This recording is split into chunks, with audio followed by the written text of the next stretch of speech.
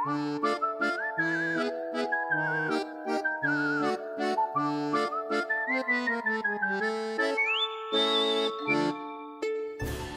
right up. Welcome back. Come right in as we enter into the Dungeon Master's Block, the place where we come to talk about the Dungeon Master, the most important person in the game, the only person capable of playing God, killing characters, and lowering the egos of all other people at the table.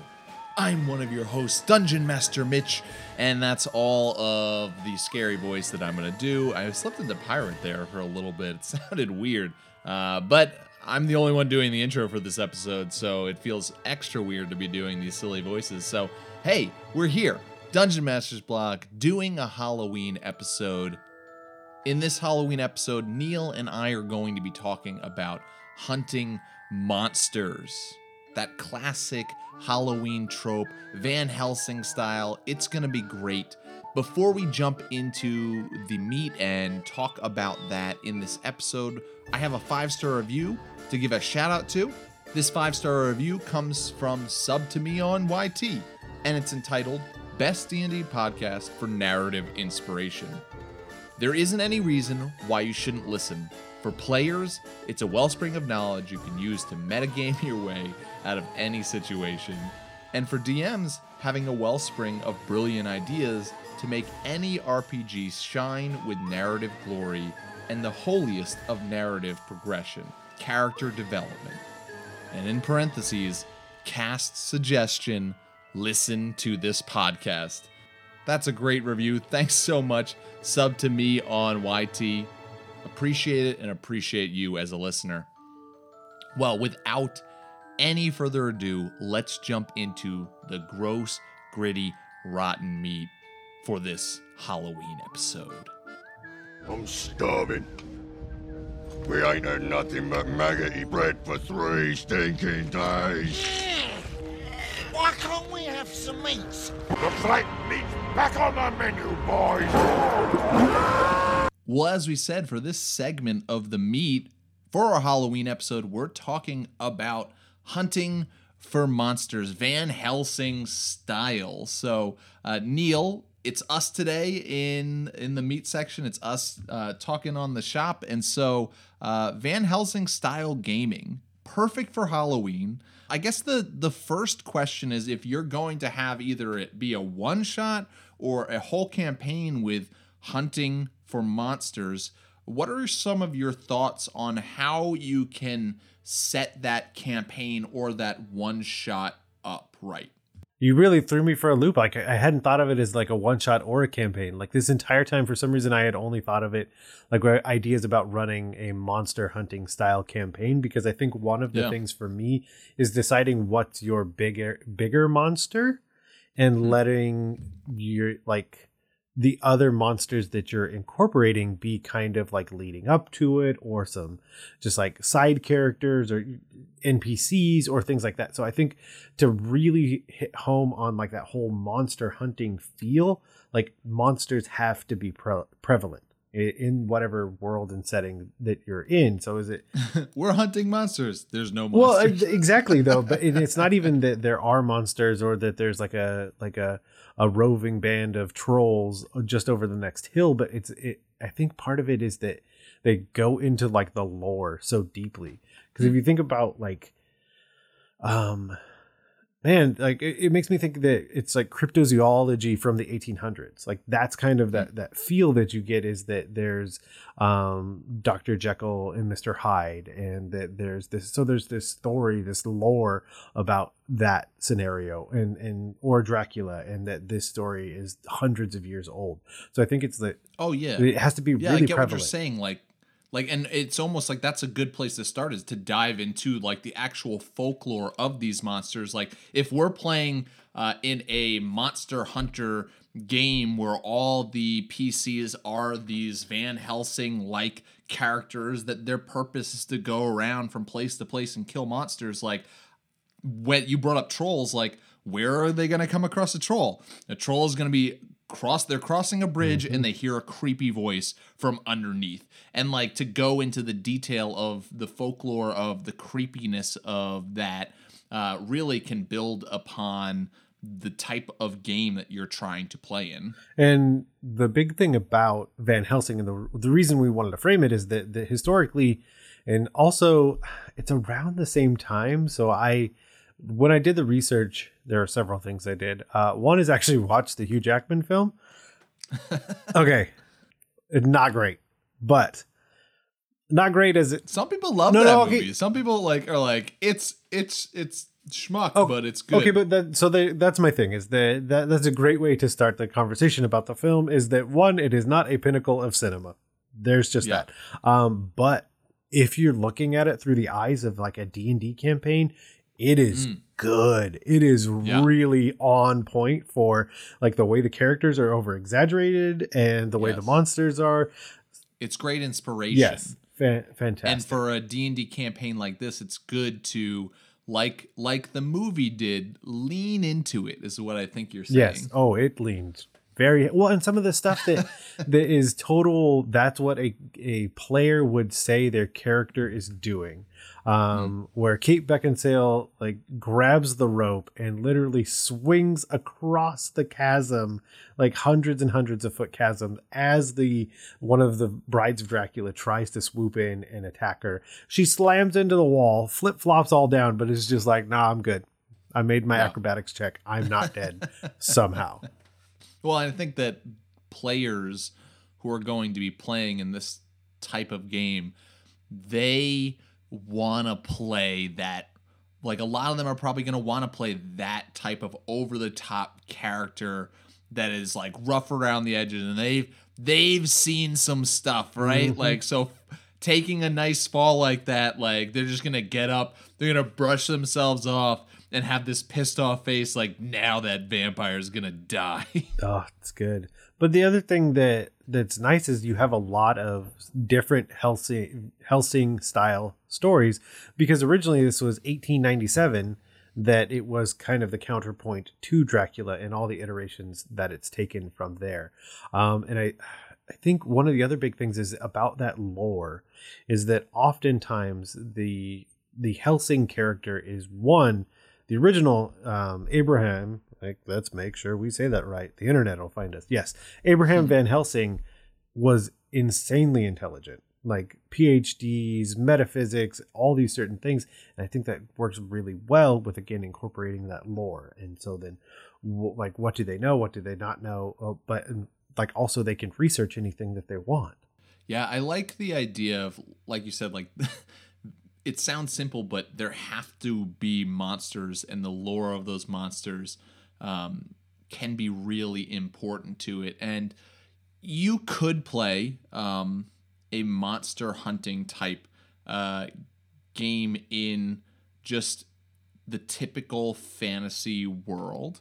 But if you're going to want to make this more than a one-shot, I think leaning into it and having a Ravenloft-like, or just go Ravenloft setting, is something that is fantastic for this style of game. Even if you have your homebrew world and it is more of a typical like fantasy homebrew world, maybe there's a place, a country that has been under a curse, and they are that Ravenloft-like place. That when you go there, having Monster Hunter be like a type of profession, and maybe even a revered profession, is something that is key to that country, and is something that your players can kind of sink their teeth into, pun intended, to kind of drive that story. Maybe there's a guild, a monster hunting guild. Maybe you just create a band of mercenaries that is what they do.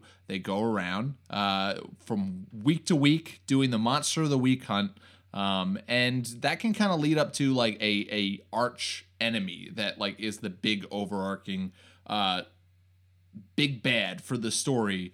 And then you can throw in their villains and their little villains, little minions that could be just obstacles to get to that big bad. But that big bad might be whether it's a werewolf or a vampire or a ghost or a dragon or whatever you want, in that type of setting, the monsters might be in charge. Like, the humans may be like the more underground, like, we have to like live like in secret because monsters are in charge of this land, and if we're found, we're dead and we're gonna get eaten.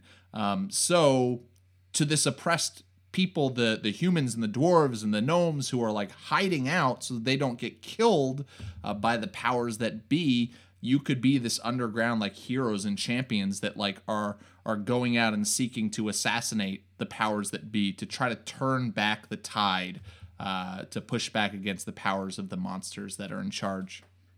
I think the other fun thing to do is, if you have this place that is so prevalent with monsters, one version is that you have monster hunters, but you can also have people that just like that they have monsters.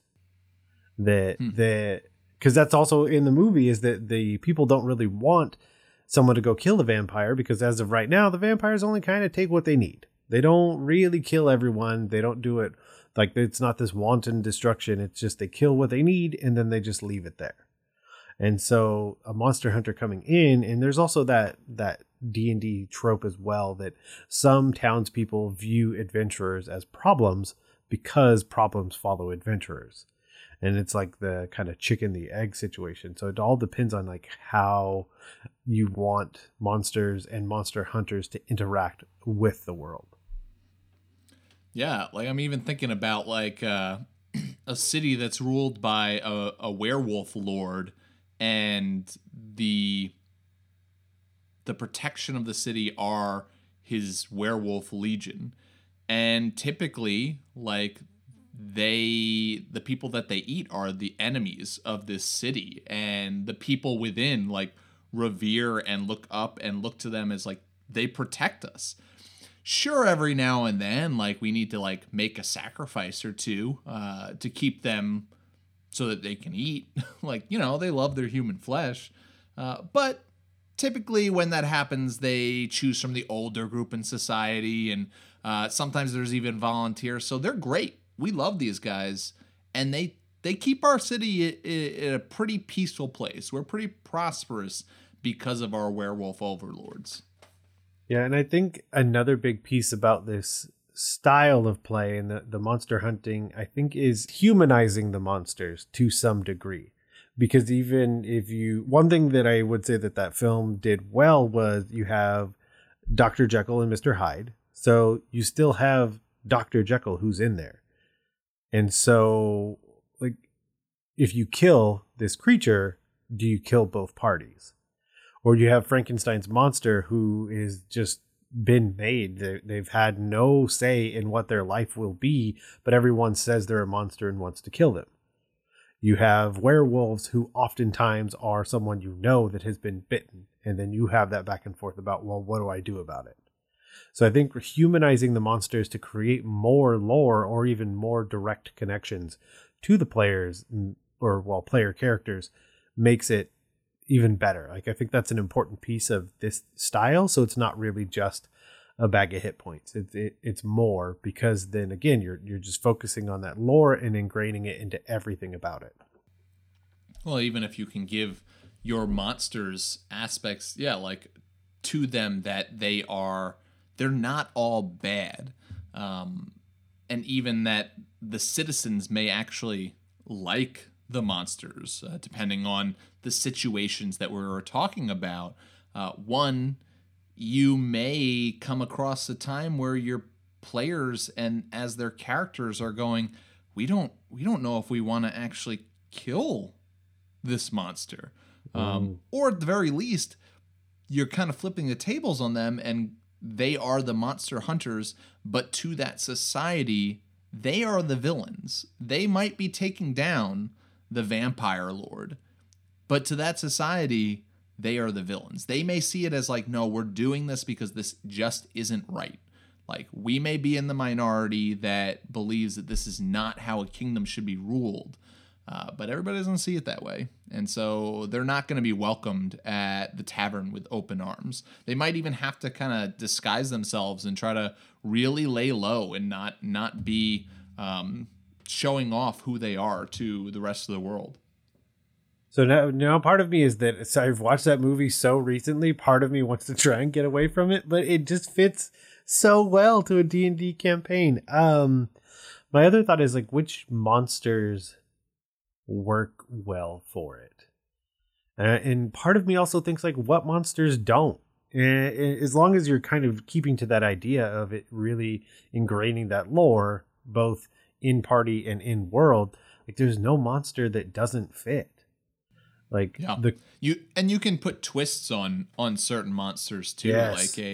Like you can absolutely have an angel be the monster that is being hunted, especially if you're talking about like a fallen angel, or maybe an angel that is maybe the god of the angel has died and now they are trying to be the benevolent leader and they are a zealot, so that it's just like, yeah, they're over punishing for crimes. And again, the city might be like zealotous about worshiping that angel, and your party is just going, no, this isn't right. This is how it's done. We need to take this angel out. Yeah. The idea of the kind of going with the Icarus the storyline, that way it is truly a fallen angel, and then like you said, their interactions with other creatures in the world that they're now in just isn't working. Like that's not how they operated thus far. And so then what will the players have to do to resolve that situation? Ultimately, I think coming back to kind of what the point was that you were getting to at the beginning is that, you know, you may have some really random like encounters in this with monsters in this type of game. You may, like, in your journey to reach a certain destination or to reach a certain character, you may go through a dungeon crawl like scenario where you're killing giant bats that have been infected by vampirism. But I think something that's important to think about in this is that the main monsters are NPCs. They're not just monsters, but they are characters to be given weight behind who they are, why they do the things that they do. I think thinking about them in the sense of they are monstrous NPCs is a much more beneficial way to go in this type of campaign. Yeah, because one that's not in the film that mainly, again, I'm just trying to get away from the film and think of other ideas was You're stuck, Neil. I can't. It was so I cannot express enough how close to just D&D on screen that whole thing was. Again, like not the pinnacle of cinema, because translating your table into a Hollywood film, like that's usually not how that works. But the idea of the creature of the Black Lagoon, and then also looking at the new Swamp Thing series that was on DC Universe. And the whole Swamp Thing series is that he gives himself to the green and just becomes part of that part of the world. And the things that he's willing to do, I mean, depending on which direction you're looking at it from, I mean, people definitely die at the hands of Swamp Thing, but is it justified because it's trying to save that area? And so that same idea of the creature from the Black Lagoon, is it a Black Lagoon because someone's been like dumping magical waste into it, and now they're doing all these things to try and stop that from happening? And then, like you said, having it be an NPC, and part of it being an NPC is also sometimes just giving that creature a lot of power so that they have the control in those situations to choose to have a conversation instead of just fighting. Yeah, and it's kind of just leaning into those extremes, like, or even like a reaction to some evil that was done to others or to themselves, that somebody might become a monster, like that Swamp Thing. Swamp Thing is like an extreme version of environmentalism, which is a good thing. But yeah, like there might be this point, there is this point where it's like, what if there's no lines that you're unwilling to cross in that, and that you've been given this power because you are now a creature of nature that poison ivy is very much the same exact kind of way. And I think a lot of monsters can work well that way, like the werewolf example we were talking about, where if you're going by the extreme of protection and protection of your city, you are willing to cross certain lines to get that. If you're thinking about the fallen angel example, and you're talking about extreme zealotous following in a religious sense, if there's no lines that you're unwilling to cross, that creates a monster for your monster hunting party. But let's kind of turn the path a little bit. And since we are talking about monster hunters being the playable characters in this campaign, I thought it'd be a good thing to talk about monster hunter preparation. So whether it's skills or equipment that your monster hunting characters might be equipped with, might have knowledge of. What are your thoughts, Neil? Whether it's from I don't know, a movie that you watched recently, or just other, or just other ideas you have of like, how do you define what a monster hunter is going to have on their person, or that is going to dictate the way that they think? I think a lot of it made me think of like an 1800s James Bond. That there's this gadgetry, and again, it goes back to the lore of like, why am I using this to combat that? And so, am I carrying around a cross, or am I carrying around garlic, or these super weird saws that he uses, or the like crazy crossbow, or so almost a steampunk style, I think is also really helpful to kind of keep, because you can also get a little campy when you approach it from that angle as well. But I think the key to that, whether or not you make it silly, whether or not you make it serious, again, goes back to ingraining that lore and finding out what pieces of the lore work and what pieces don't. Does daylight work? I don't know. Can a vampire see its own reflection? I'm not sure. Like Frankenstein's monster, like, does electricity heal it because you used it against it? I mean, and obviously... The best thing is just have fire, because apparently just fire works when you look at it from those ways. But so my thought is to go steampunk, but what is your thought?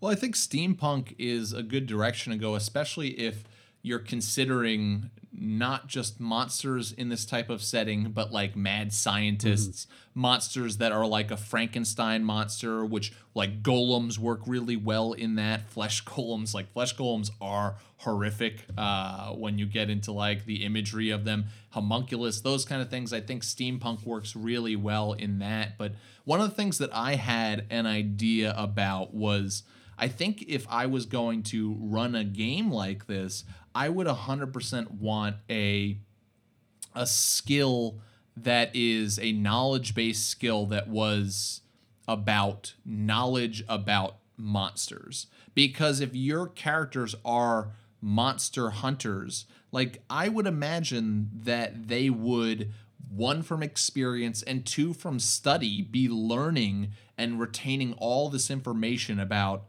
different monsters. Like, Neil, I don't know about you, but when I DM, sometimes it's frustrating when you throw a monster out at your players and you have the metagamey player who is just like, oh, I know this monster, and they like announces the group, they are weak to this, or this won't work on them. And it's like, but would your character know that? Like, you've kind of just destroyed the whole interesting premise where the other players also may not know that. And I don't want to go on a rant about that, but that can be frustrating as a DM, and like I would be frustrated with that as a player too if another player did that. I think in this campaign there's a way to kind of really encourage, not to say encourage like the metagaming aspect, but like make that into a skill where you roll some sort of knowledge check to be given information, you, the DM, giving out information to the players about monsters and their weaknesses and their behaviors, and all this different information that might be really helpful to them, because these are the type of characters who that fits really well. That, yeah, you may have never encountered a troll before, but you are prepared in encountering a troll because you've heard of trolls and you want to be prepared in case you run across a troll. And so, yeah, you've heard about their regeneration and you know that fire and acid, and you can kind of give them that with some sort of check. I think that'd be fantastic. Well, I love it. I think we're going to talk a little insider baseball. I think over time here at the Dungeon Masters block, we've done less investing beforehand about the ideas that we want to talk about. Like, we've gotten really good about making a succinct outline about what we're going to talk about in an episode. And I think it lends itself really well to being able to play off of each other, because I have so many ideas based off of what you just said. Give it. Let's okay, go. so one thing is like do a Blades in the Dark style where maybe they have, and I'm going to say it to go full camp. At the beginning of a session, you hand everyone a certain number of bookmarks. And basically, when they want to do a check based on a certain monster, they give it back to you, one of the bookmarks, and you do like a cutscene of when they were studying.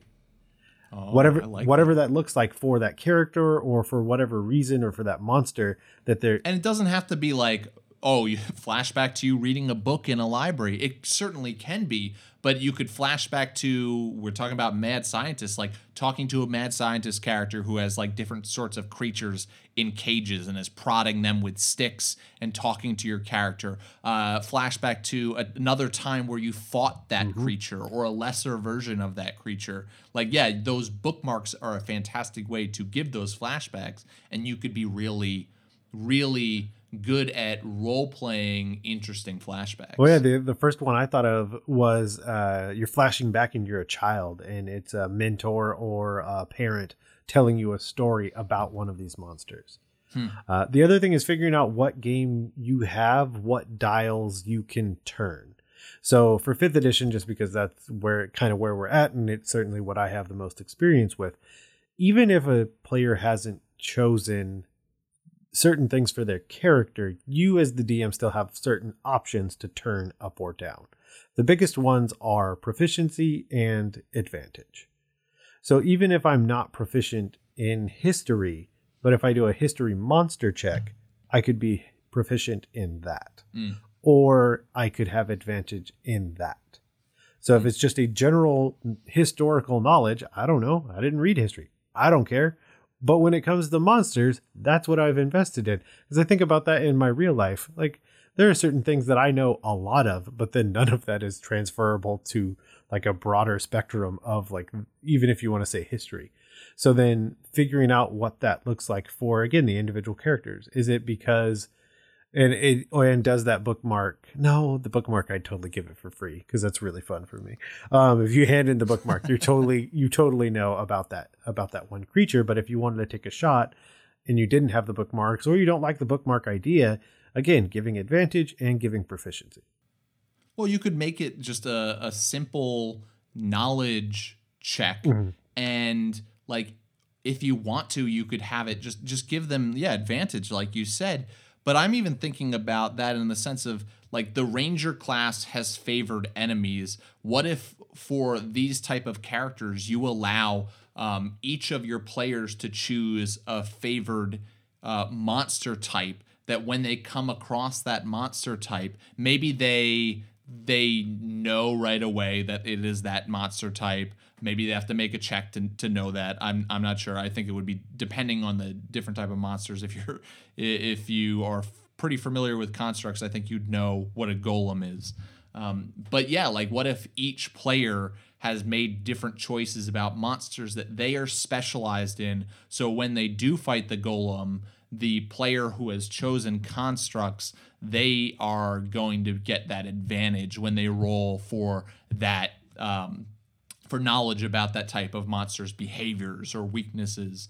And even maybe you can, throw in a little bit of like, oh, you get just like the ranger class, you get a little bit of a mechanical bonus to harming or to hitting, to finding weak points. Like, that's a cool way to add a little bit of diversity too amongst your group, that they need each other for multiple reasons, but they need each other also because they are studied in different types of creatures. Yeah, that's a really fun, more subtle way of finding out what your characters, yeah, that too, but what your players would like to see in the campaign or the one shot is that you have that session 0, or you have that session, that character, what do I want to say, the character creation process where they've each chosen a type of monster.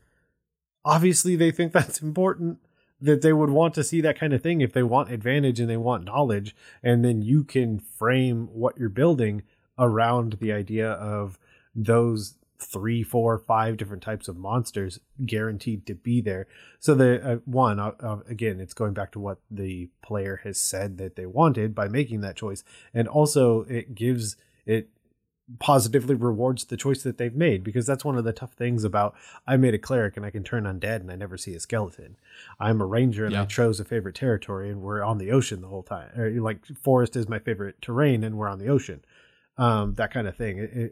It's part of it, but the idea of like tailoring exactly what monsters they want to see. Well, and if you could even work in some sort of like level progression that like, you start off with that at level 1, and then at level 5, everybody gets to choose another type of monster, or you could choose to double down on the monster of choice that you've already picked. And then when you roll, you could give them some other bonus, whether they're rolling at advantage with 3 D20s and choosing the highest, so that like they're really skilled. Super advantage. I know that's not typical 5e rules, but hey, we're not typical here, right? Or you could just say, when you pass those checks, well, I'm going to give you, because you know dragons so well, I'm going to give you more information than I would if somebody else who just had chosen dragon once would be getting. And you could have that happen multiple times, that you could have like a character who is kind of like a mosh-podge of they know about vampires, they know about dragons, and they know about undead. Or you could just have one character that is they are all about killing undead. They know so much about undead. They are experts. Oh man, I would totally make an undead person that was related to them and had some semblance of the old life again, because I feel like that. Oh man, now I'm just thinking about Walking Dead and a character like that having zombies attached by chains to them, and they're fighting alongside of them. That'd be pretty sweet. Yep, it's good. Oh, so I'm gonna kind of take your bookmark idea because I like it a lot, and I'm gonna say there's another thing that you could do here, which leads me into the equipment. Is what if you kind of take this monster knowledge idea and the bookmark idea and double down on it, and you have little, we'll just say little silver bullet cards that each player has, and those cards represent previous becoming prepared for some sort of monster. Because you could just say, all right, guys, you go ahead, go into town, buy up anything that you would want to have as far as protection against certain monsters. Or rather than spending a ton of time on that, maybe each character has 1 or 2 silver bullet cards, and maybe they can refresh them at certain points of the campaign. I don't know. This is up to you as the DM to decide. But when you come across the werewolf, and you don't have any silver weapons or silver bullets or crossbow bolts on your character sheet, you can pull that out and hand that to the DM. And again, Neil, have a flashback to where you were making some sort of preparation in case you came across this type of monster. And maybe you tie that into the knowledge and you have to have a successful knowledge check to be able to use that, because if you didn't know about that as a weakness, well, then you wouldn't be able to use that. And that could make it a little bit harder to get that bane, as it were, whether it's silver bullets or holy water or holy symbol stakes, whatever it is, to fight that certain monster. But that could be a cool other mechanical use for, oh, here you go, DM, take this. Cool. Now you have your sword that you've been using. We didn't talk about it until now, but yes, you had it coated in silver. It's so good. I like that. And I like the idea of having the cards, having something easy to carry. Because what I thought was oh, you could totally get spent bullet shells, and I was no, that's too much of a hassle from so many different perspectives. That's no. there's so much more we could talk about here. We could talk about like the defenses that monster hunters would have, whether it's different types of armor, magical defenses, oils, prayer. You talk about like even mundane things like salt. When you look at like supernatural elements of stories, like salt is going to be protection. You can talk about bait. Monster hunters might have like different types of blood and capsules on them to like lure in people, maybe different types of incense. Depending on your characters, they might even like be willing to use people as bait. But let's kind of transition into the talk about like making the monsters real. We talked a little bit about this, Neil, but how do you make this type of game feel interesting and new on a basis of, oh, we're instead of like, okay, now you're going to hunt down a vampire. Okay, now you're going to hunt down a ghost. Okay, now you're going to hunt down a troll. How do you make each and every type of hunt feel new and exciting and interesting? I think what's happening to the world is that first clue. So in a lot of ways, like again, the 5th edition analogy would be, if you wanted a mechanical perspective on it, like what are the like layer actions? What's happening to the environment? So what are happening to the people? Do you go to a town and everyone appears very gaunt and their skin is somewhat gray? They're there and like they're definitely normal townspeople, but are they being haunted? Or if again, like the creature from the Black Lagoon, and they're all taking this water that's now tainted, and so like again the physical appearance, or is it direct interaction? Like one person has, I mean, this is a little body horror, but again, it's because I started watching the Hansel and Gretel one with Jeremy Renner, also the pinnacle of cinema. I'm so sorry. Yeah, the idea that like that someone's infested because they've been cursed by a witch, or someone has turned into a werewolf and livestock is missing and people are missing. I think to make it real, you have to show what's happening to the people in the area of the monster.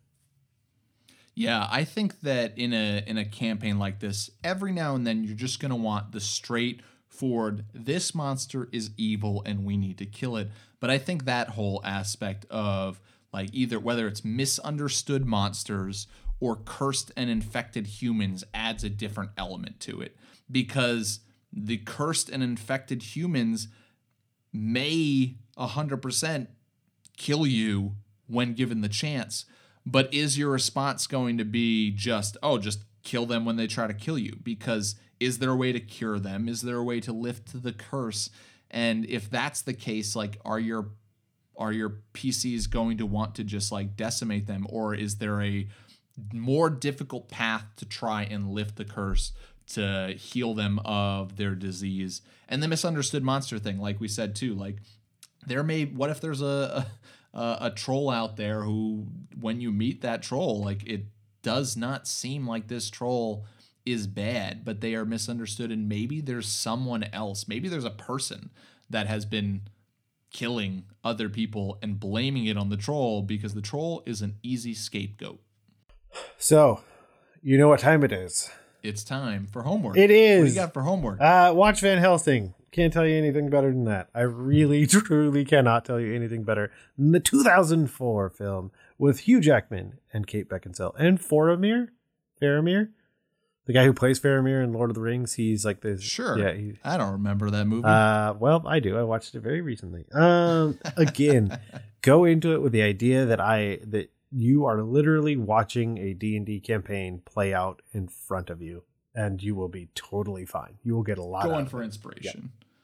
Speaking of the pinnacle of this is the silver screen, one of the best networks ever, the CW. Ooh. Supernatural. Oh yeah. Supernatural is great, especially that first season. It very much followed the Monster of the Week model, which you can find in other shows like Fringe. You can get ideas from, X-Files, but all of those are great if you are looking to dive into ideas for different monster adversaries to throw into the player's ways. And honestly, most players probably, you could even kind of really just kind of take the stories out of those Monster of the Week episodes. They're all pretty forgettable. Change them a little bit up and throw them as adventures in your campaigns. Yep. And that reminded me another silver screen one that would do really well, especially when looking into the lore of the monsters and things like that. If you go watch the TV series Sleepy Hollow. Yep. Another, in my opinion, terrible show, but good inspiration. So Monsters of the Week, monster hunting campaigns. You know what? Thank you, Mitch, for coming on and talking with me about monsters and making me watch Van Helsing. You know what, Neil? Thank you for coming on the show and talking with me about monster hunting campaigns.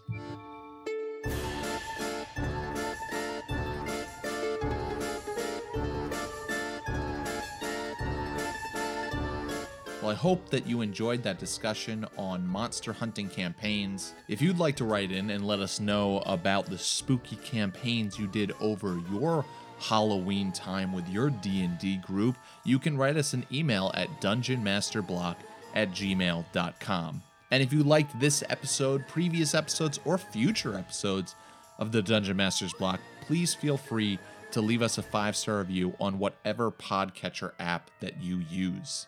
You can follow us on Twitter at DMS_block, that's at DMsBlock, and you can like our Facebook page. Both of those places will give you great updates about the show, keep you in the loop on what's going on. We have a Patreon member shoutout of the week, and this week's Patreon member shoutout goes to